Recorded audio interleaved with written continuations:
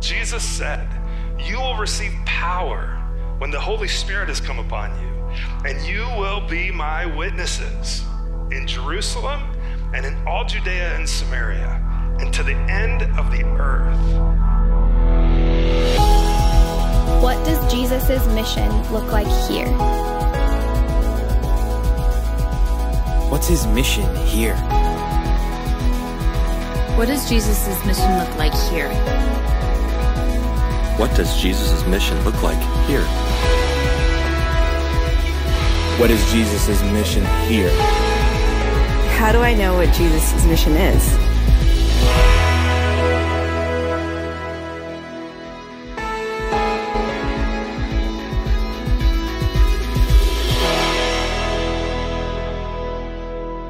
Good to see you today. My name is Josh. If you don't know me, one of the pastors here. And welcome to all of you who are joining us online as well. Really glad you can be with us. And we're going to be in Acts chapter 16 today. And we're going to talk a little bit just about the church moving to Philippi, to the city of Philippi. And we're going to be there actually for the next few weeks as the church gets going there. But before we get going, I want to introduce you to a woman. Her name is Joan Murray. Joan was a senior vice president at Bank of America, and she passed away about 18 months ago, somewhere in that ballpark. But do you know, she actually should have passed away about 24 years ago, in September of 1999. In fact, Joan could have, and by all accounts should have died on that fateful day in September of 1999. She was in a plane, and when that plane leveled off at about 14,000 feet, Joan took a deep breath, jumped out the door, and started falling. Well, the then 44-year-old bank executive was enjoying her free fall through the air for a little bit until she went to pull her ripcord, and nothing happened. And her parachute wouldn't open. She was falling at 120 miles per hour. When she didn't panic though, she just had a ton of adrenaline, and at that speed she pulled for her reserve chute, which opened just fine, and all was good. But in kind of the tug of that, she lost her bearings, and in her struggle to kind of right herself, ended up deflating the reserve chute. And so she went into a free fall again. And she was going approximately 80 miles an hour when she hit the ground. Well, she hit so hard that it shattered her right side, it jarred fillings out of her teeth, and she was barely conscious, and her heart was failing. And just when it seemed like things couldn't get worse, she realized lying there that she had landed on a mound of fire ants that didn't appreciate her disturbing their solitude. All told, they stung her 200 times before the paramedics arrived. Some of you might remember the show Hee Haw, and they had a song on there, like, if it weren't for bad luck, I'd have no luck at all. That was Joan's day, right? In fact, my wife after the first service was like, "Why'd you tell that story? That was awful." I said, "Well, because it illustrated my point." See, some of you might think that Joan she was pretty lucky the way all this worked out. But do you know what I would push back and say? I would say, no, actually, it was God's providence, because at first, while it would look like the ants were just one more insult on top of injury, do you know the paramedics surmised that it was likely those fire ants that saved her life? Because in biting her over and over, they kind of shocked her heart enough to keep it beating. And that wasn't luck.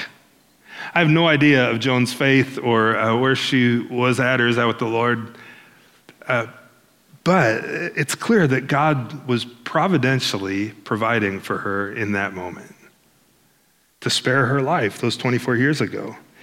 Now, by providence, here's what we mean by providence, is that God is intimately involved in our lives, that he sees, that he knows, that he cares, and that he coordinates or orchestrates things to work out according to his plan for our good and for our joy.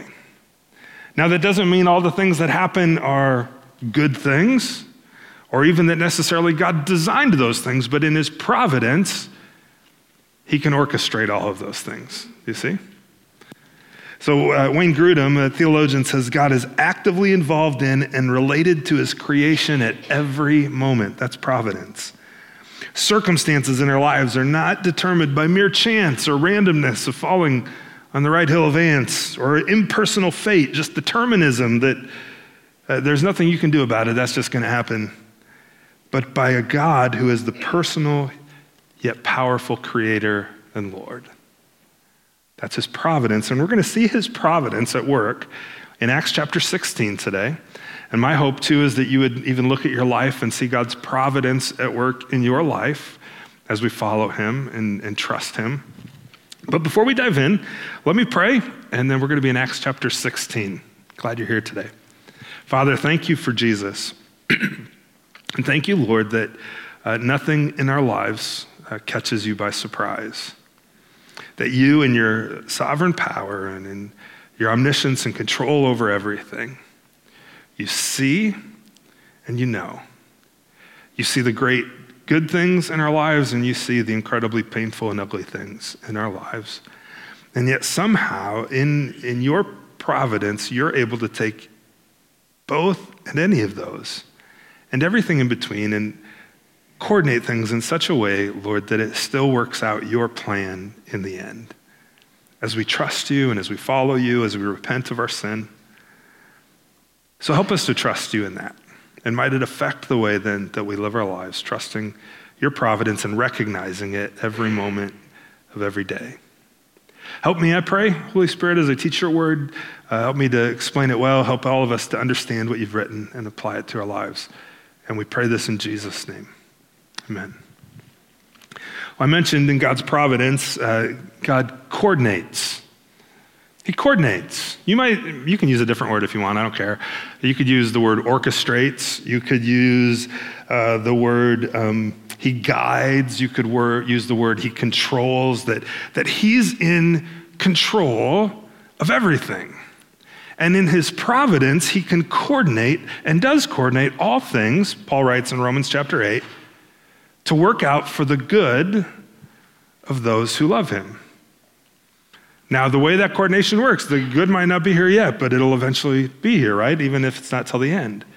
But he can coordinate and orchestrate even our sin and our rebellion against him in such a way that in his providence, he works it out for good in the end. It doesn't thwart his plans, in other words.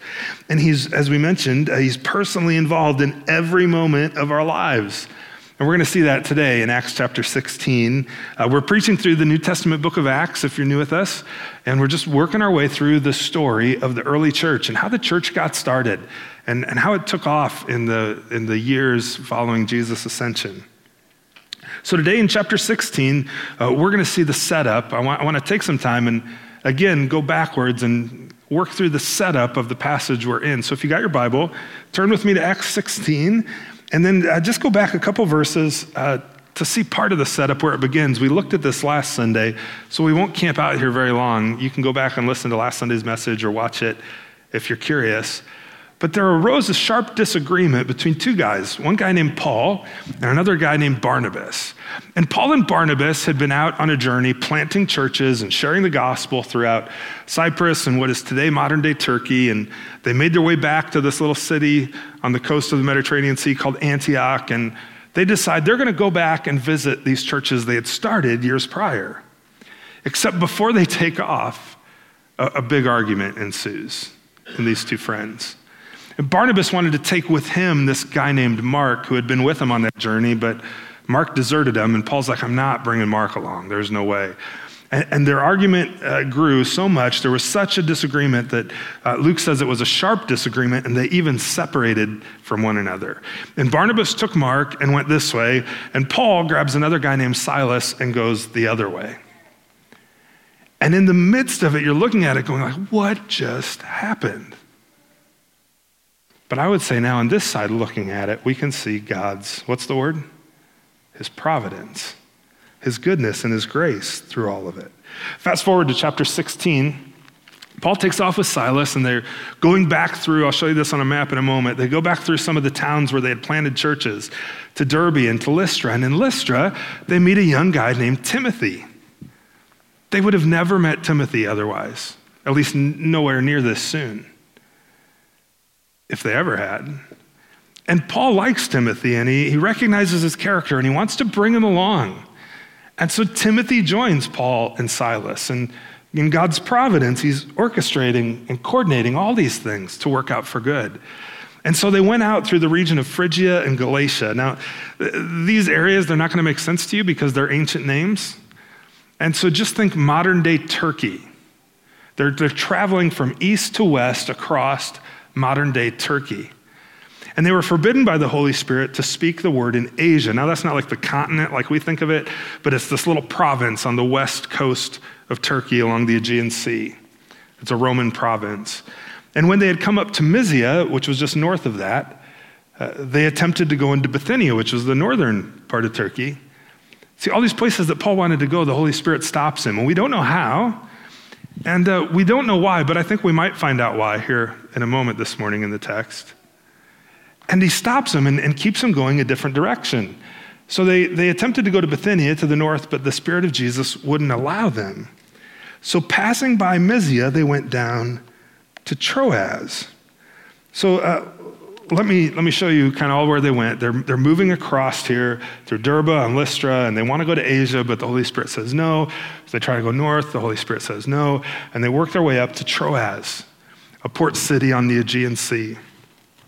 And across the sea is this land, it's modern day Greece, known as Macedonia in that day. And so they get to Troas, and Paul has a vision, he has a dream, where a man from Macedonia appears to him in the dream and says, waving to him, saying, hey, can you come help us? Well, Paul interprets that, and immediately they jump in a ship the next day, and they take off for Macedonia. And what's curious here is in verse 10, we looked at this last Sunday too, we see the word we. Luke is writing this, and up until this point, he never used we in his writing. Now suddenly Luke is part of the story. So it's evidently in Troas or somewhere around there, Paul also meets Luke. What are the chances? Well, no, it's God's providence, isn't it? He coordinated all of it. He orchestrated all of it. And he meets Luke, and they end up taking off, and they conclude, we got to go to Macedonia, across the Aegean Sea there, to preach the gospel to the people there. So setting sail then from Troas, we made a direct voyage to Samothrace, I'll show you that here in a second, and the following day to Neapolis, and from there to Philippi. And Luke tells us, which is a leading city of the district of Macedonia and a Roman colony. And we remained in this city for some days. So they worked their way across the Troas, and in Troas, zoom in here a little bit, they hop on a ship, and Luke writes they go past Samothrace, and they kind of camp there for the evening, and the next day make their way to Neapolis. It's a 2-day journey. The wind was evidently at their back, because later in Acts 20, when they make the reverse journey, it takes them 5 days to sail that. And so they make it across, and then from Neapolis, they go inland about 8 miles to the city of Philippi. And what I want you to see here is all of this was God setting up what's about to happen now in the city of Philippi. God was coordinating all of it. He took what was really hard in the fight with Barnabas, and what was really good in finding Timothy and Luke, and he took even what seemed like a dead end, like, why can't we go to Asia? I want to go there. And why can't I go north? Well, he coordinated all of it to get Paul to the place he wanted him, and orchestrated through all of the ordinary circumstances, him ending up in Philippi. Now, I mentioned, my challenge to you is to think a little bit about God's providence in your own life. And you might be saying, yeah, but Josh, that's really hard because a lot of my life, or maybe my circumstances right now, are incredibly hard. And maybe they're because of choices you've made, maybe because of choices someone else has made, maybe just because of circumstance, because we live in a broken world. But I want you to think about this, that God is still providentially in control in your life. And he does still care and see and know. In fact, as you think about this in your own life, you might think about it in the same way you would think of a young boy who in his geography class is asked by the teacher, hey, which way does the Mississippi River flow? Well, the correct answer, do you know? It flows from north to south. It flows from north down into the Gulf of Mexico. But if you've ever flown across the Mississippi River or gotten up high enough to look at it, or if you've ever pulled out a map and zoomed in close enough, you're free to do it now on your phone if you want to, I don't care. You're going to find places where the river flows north. And you're going to find places where the river flows due east, and other places where it flows due west, and northwest, and northeast, and the way it winds around. But ultimately, which way does it flow? South. Well, in a similar way in our lives, see, God has a plan that won't be thwarted. It's frustrated, it's turned, it's twisted. Sometimes it flows north,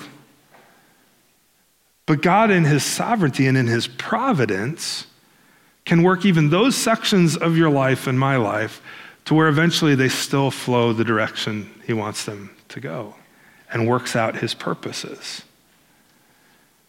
I don't know if that's helpful for you. That's helpful for me as I think about God's sovereignty and of his providence in my own life, that even in the hardest times, he's in control. He's intimately involved and cares and sees and knows, not from a distance, but personally. And so all of this is setting up then. God in his providence sets up all of this to wind Paul and Timothy and Silas and Luke through the north and south and east and everywhere the river was taking them, eventually to end up in this city of Philippi. So let's talk a little bit about Philippi, because we're going to be in Philippi today and then next Sunday, and then a week from next Sunday, 2 weeks from today, when we cover an overview of Paul's letter to the church there in Philippi called Philippians. Well, Philippi is an ancient city. In fact, it was founded, we're not sure when, but in antiquity, surrounding some mines of gold in the mountains that surrounded it. It was kind of a gold rush city. And they mined gold out of the mountains in this area, and over time it became known for this. And in 356, Philip II of Macedonia, of Greece, the father of Alexander the Great, you ever heard of him? Philip of Macedon named Philippi after himself. He took over the city and used some of the gold that was there to outfit himself and his army, and it was used by others in that time for the same purposes. Well, with the expansion of the Roman Empire, it became a Roman city in 167 BC, but it became most famous in 42 BC when Octavian defeated Brutus and Cassius in a battle during the Second Roman Civil War. He defeated the guys who had assassinated Julius Caesar, and in his celebration for this, he declared it to be a Roman colony. Do you notice that's what Luke writes about it? He says there in verse 12, he said, Philippi, which is a leading city, part of Macedonia, and a Roman colony. Now you might think, why is he giving me all this detail? Well, it's going to set up what happens next Sunday when we read about Paul getting thrown in jail and being a Roman citizen himself. See, being a Roman colony meant that the people there were Roman citizens, and they had protections and freedoms that others didn't have. and a social status. In fact, they were even declared later to be part of Italy itself, to where the Italian law ruled over the colony of Philippi and the city of Philippi. So that even though they were in Greece, they had all of the rights, all the privileges of someone who lived in Italy as a Roman citizen. It was an outpost of the Roman Empire. And Luke writes, he says, it's a leading city. Well, also in Philippi, it was famous for its school of medicine. There's a great school of medicine in Philippi with graduates throughout the Roman world. And Colossians 4 tells us that Luke, Paul's companion here, the guy who writes Acts, was indeed a medical doctor. Well, as close as he was to that area, it's very likely that Luke went to medical school in Philippi, and that this may even be his original hometown. He writes of Philippi as a leading city. You know, there's only one other city that's mentioned as a leading city, or like an outstanding city in Acts. It's Paul's hometown of Tarsus. No obscure city, it says later. So why did Luke write that? It was an important city, but it wasn't the capital of that area. Probably Luke was proud of his hometown. He was speaking well of it. It was a leading city. And it was important. And Luke likely practiced medicine there, and it would be destined to become one of Paul's most beloved churches, the church that gets formed and started today in our passage in Philippi. In fact, in Paul's letter to them, the book of Philippians, he writes, he goes, I thank my God every time that I remember you. He's writing from Rome in prison. Every time I think of you, I just thank God for you. One of the things he says, as you Philippians know, in the early days, your acquaintance with the gospel, when I left Macedonia, there was no church that shared with me in the matter of giving except for you. You've been such good friends and supporters of mine. And I love you guys. He loved the church that gets started there in our passage today. And everything that happened up until that point and everything going forward, God coordinated. He set it all up. What's he been coordinating in your life? What did he coordinate to get you here today, to this place, to this moment in time? It wasn't on accident. He was coordinating those things. Well, God coordinates, and we follow. We follow. Our role and Paul's role in all of this was simply to follow the doors that God opened, to walk through them. When he stopped him from going into Asia, Paul went a different way. He tried going north, and when God stopped him from going that way, okay, and he went another way, and he eventually goes to Troas, and he simply followed and obeyed. And the thing that Paul was obeying is he was being a witness. Let's keep reading here. Luke writes, he says, we remained in this city in Philippi for some days. Is that weeks, months? We don't know, but it was a while. And on the Sabbath day, we went outside the gate to the riverside. So it was the day of worship. When Paul got into a city, the first thing he always did is he tried to find a synagogue where he would go preach and teach the truth of the gospel to the Jewish people.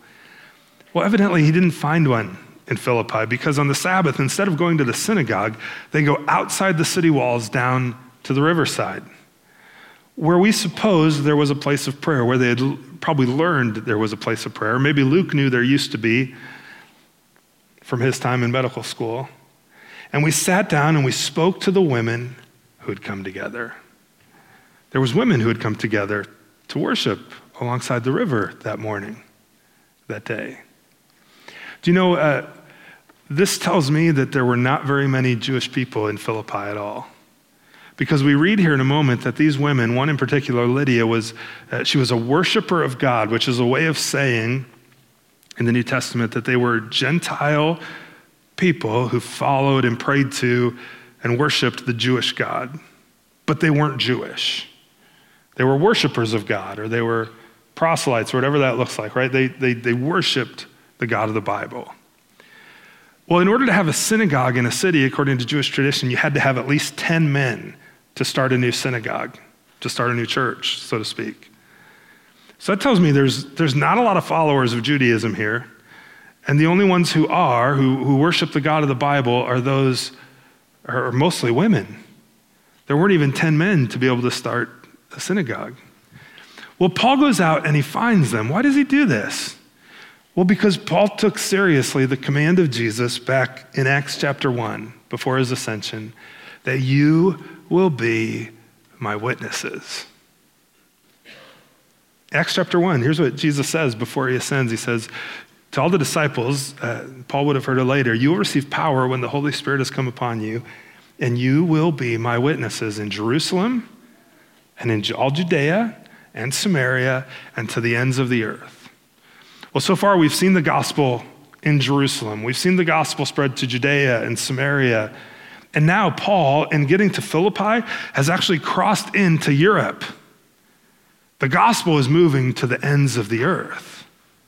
And he knows that that's Jesus' command. That's his command. Like, just keep going. Make disciples of all nations, baptizing them in the name of the Father and the Son and the Holy Spirit, teaching them to obey. Jesus said, everything I've commanded you, and I'm going to be with you the whole of every moment. I'm going to be with you the whole way. You will be my witness. I got a question for you. That's why Paul goes to find these ladies and to speak to them. He's carrying out what Jesus told him to do. But Jesus told that to all the disciples, but do you know who else he tells it to? To you and I. And so in the notes here, I just have, instead of witnesses, like Jesus said, let's just personalize it. Think about it for ourselves of how we go out. You will be my witness, Jesus says. Have you put your faith and your trust in Jesus Christ? Then you've been sent by him. Jesus says that in John chapter 20. As the Father sent me, I'm sending you, and you will be my witness. Well, Josh, that's why I give, so that you can do that. No. Jesus said, you will be my witness. And he says it to me as well. All of us will be his witness. What's that look like for you? Where are the places he sent you to? Paul and Silas and Timothy and Luke, they just continue to follow God as he opens doors and closes doors. And through the ordinary means of life, they just make their way through, find themselves in Philippi, look for people to share the gospel with, learn of this church meeting down by the river. And so they go down there and hang out with these ladies. You will be my witness. Where is it for you? My challenge to you is just do the ordinary. Go about the ordinary of life following him. Did you notice where God met Lydia? She was just going about her ordinary life. We haven't even mentioned Lydia yet, but she's coming. She was part of that group of women. And the place that God meets her, where Paul meets her, was just the equivalent of her going to church, just showing up on the Sabbath to worship, to pray, to hear God's word taught. She was gathering with others who believed. Do you know, part of doing the ordinary, to hear from God and to have him reveal his will to you of where he would send you and how he would send you, and to hear from him and know when he closes doors and when he opens doors, is gathering to hear his word taught, to worship him with his people.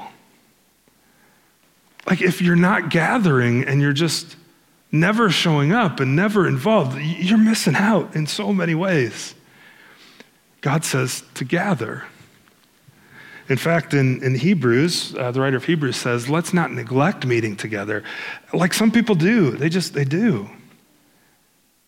And they continue to do more and more, but encourage one another. Give courage to one another. Hey, I know you don't feel like it today, but man, I hope I see you Sunday morning. And when you see one another on a Sunday morning or at life group or wherever that is, I know life's hard, but man, I just like being with you. Keep going. Don't quit. Encourage one another, especially now that the day of his returning is drawing near. More and more. That's just going about the ordinary of following Christ. But it's also the ordinary just of life and knowing where he sends you. Paul writes to the church in Thessalonica, make it your goal just to live a quiet life, minding your own business. I wonder what Paul would think about social media. Working with your hands, just like we instructed you before. Then people who are not believers will respect the way that you live. You won't need to depend on others. As you go about letting God coordinate and you follow and just go about doing the ordinary, notice part of what happens is that as you do that, those who are not believers will see your way of life and respect it. And just by worshiping and following in the ordinary of life, suddenly you're also going out and God's opening doors for you to be able to have conversations with people and share the gospel. Our vision, right, for 2030, remember we've been talking about this recently. We're going to hear a ton about it, probably get tired of hearing about it. Part of our vision is that by 2030, the people of Wawasee Bible, not the pastors of Wawasee Bible, not the leaders of Wawasee Bible, the people, which includes the pastors and the leaders and everybody else, but we're going to have 10,000 gospel conversations with people over the next 7 years. People who are far from God. Not 10,000 people, 10,000 conversations. And even in your handout this morning, there's a little sidebar explaining a little bit about what those are, and we'll keep pouring into this over time. Well, there's 3 examples there. Maybe it's just sharing with somebody what Jesus is doing in my life today. Today. Maybe he's helping you through a really hard thing. Maybe he's brought you through something. Maybe he's doing something really good. Maybe you don't know how you're going to get through it, but he's helped you in the past, so you know he can help you today. And you name Jesus and make him the hero of the story. Or maybe it's speaking with somebody and just sharing different aspects of the gospel with them. Maybe it's sharing your story of how you trusted Christ and what he's done in your life. And that doesn't need to be in a weird way. It's just in conversation, just like, hey, how's that going with that thing for you? Man, it's been hard, but thankfully I know Jesus is with me. I know fill in the blank. Maybe it's sharing something God speaks to you when you're gathered with his people on a Sunday morning. But just following him and opening your mouth and in the midst of the ordinary as he opens those opportunities. And his will is that we'd always be joyful, never stop praying, and be thankful in all circumstances. But see, as God coordinates and as we follow, here's what you need to know and keep in mind throughout all of it, is that Jesus saves. Jesus is the one who saves. He does the work. I mentioned Lydia. Let's look at her now. One who heard us, as they get to Philippi and they go out with the women who are down worshiping alongside the river, one who heard us was a woman named Lydia. Well, she was from the city, originally from the city of Thyatira. Do you know where Thyatira is? It's okay if you don't. Because if you asked me like on a whim one day, I'd be like, somewhere over there. It's actually in what was the Roman province of Asia on the west side of Turkey. Who wanted to go to Asia, maybe to the city of Thyatira? That guy Paul. Who wouldn't let him go there? The Holy Spirit. I wonder if God, in his providence, wasn't coordinating something for Paul as he followed him. That there was somebody Jesus wanted to save. I think her name was Lydia. In fact, one commentator quips that the man that was waving to Paul in his vision wasn't a man at all. It was actually a woman. And her name was Lydia. Well, she was there from the city of Thyatira. She was a seller of purple goods. In Thyatira, the city was known for their purple dye, where they would extract dye out of different mollusks and the root of a plant, and they would make this really expensive and beautiful dye to make purple garments from. And it was an expensive, painstaking process, and so the garments that were dyed purple were very expensive, and they were rare. And in fact, it was often royalty and those of just high means and high estate who were able to buy them. So one thing about Lydia, she was from Thyatira originally. Now she's in Philippi. She's selling purple goods. She's probably making pretty good money. She's doing well for herself in this trade. And one other thing about Lydia, she was a worshiper of God. She was one of those, she wasn't Jewish, she was Greek, but she worshiped the God of the Bible. She longed to know him, longed to pray, to know more about him. And that day, she was with the women that Paul finds, and Luke and Timothy and Silas find along the river. And the Lord opened her heart to pay attention to what was said by Paul. Did Paul convince her? Did he argue her towards salvation? Who did it? God did. God opened her heart. And for you and I, when we trusted Christ, it was God who was working, coordinating things so that Jesus would save us. And in fact, look at what happens. Here's how we know she did trust Christ. After she was baptized, she trusted him. And her household as well. Our household, we're not ever told of Lydia having a husband. And so it's one of two things, one of three things. Either she was just single, or she was a widow, or her husband wasn't a follower of Christ and just is never mentioned, or maybe she was divorced. But in any case, she's mentioned, and her household likely includes, if she had children, maybe some of her children, but those who worked with her in this trade, who would have included servants of hers. They come to faith and get baptized. And then look how it immediately begins to work itself out in Lydia's life.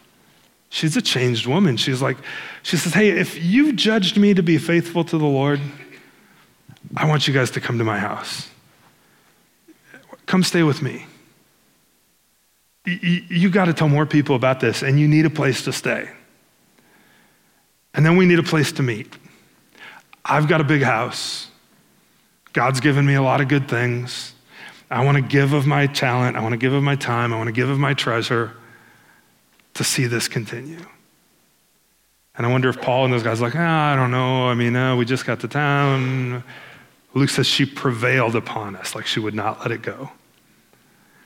Immediately, her hospitality, her gift of hospitality comes out.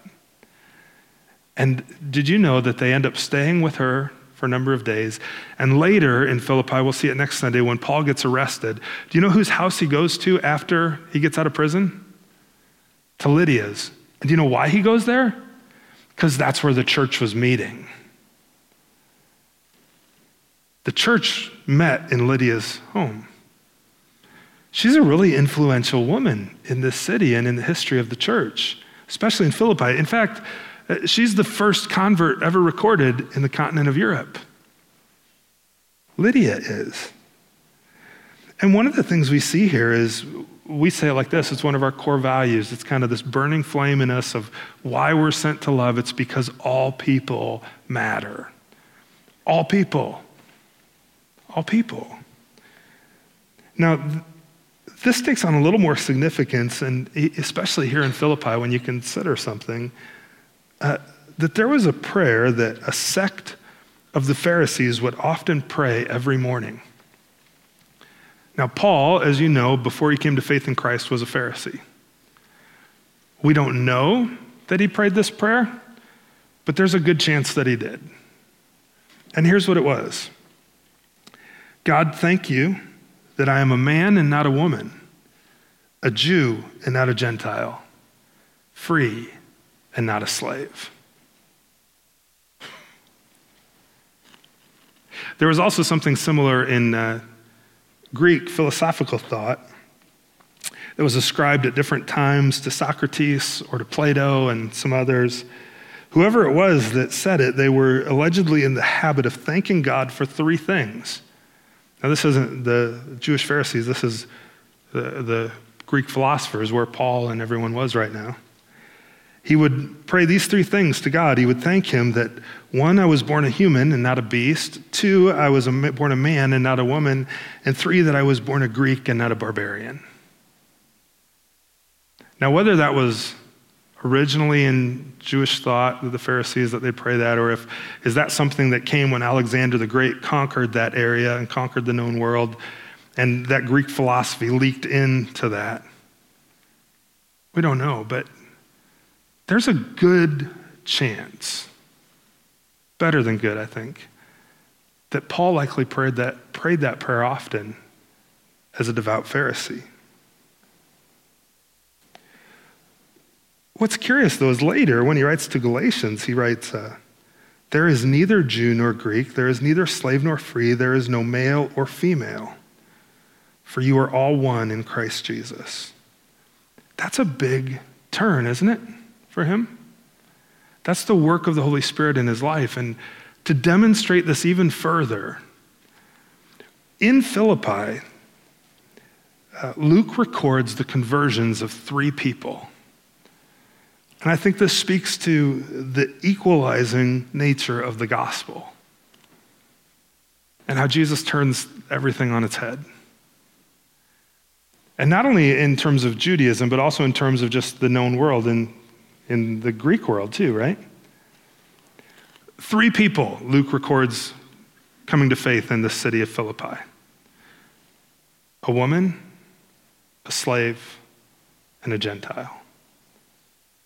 All of whom Paul at some point likely prayed, thank you, God, that I'm not a woman, a slave, or a Gentile. And yet Jesus saves all of them. Why? Because all people matter. The gospel is for everyone.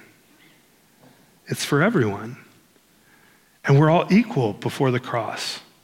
Men and women, no matter, when we say all people matter, we mean that no matter who you are, no matter what's been done to you, no matter what choices you've made, no matter the color of your skin, no matter your ethnicity, no matter your intellect, no matter your gender, you matter to God because you bear his image. And because you matter to him, you matter to us. And all people matter. Now, in a world that we live in where there's so much division over so many different things, from politics to gender to race, living out this truth is so important for us, isn't it? To demonstrate that all people matter. And even in these examples here, like our example today of Lydia coming to faith, God's word is clear that there's one role in the church that is limited. Men and women are equal before the cross, but we are different. And it's not an issue of equality. It's just God made us different.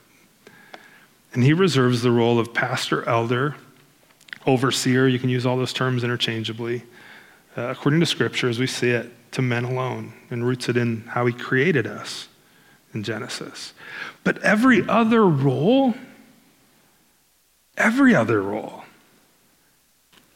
is open for women to lead and to serve, according to the New Testament and God's design.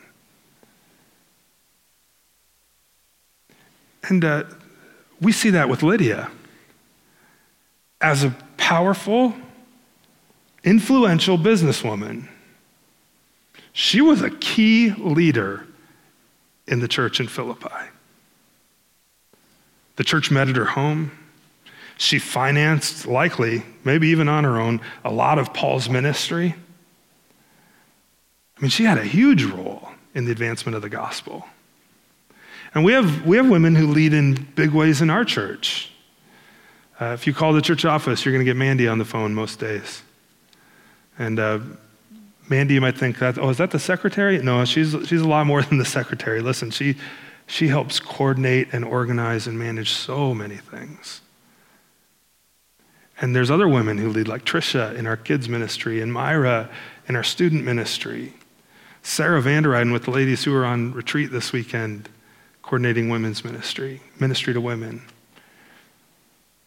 And so ladies, I just bring that up. We are so grateful for you.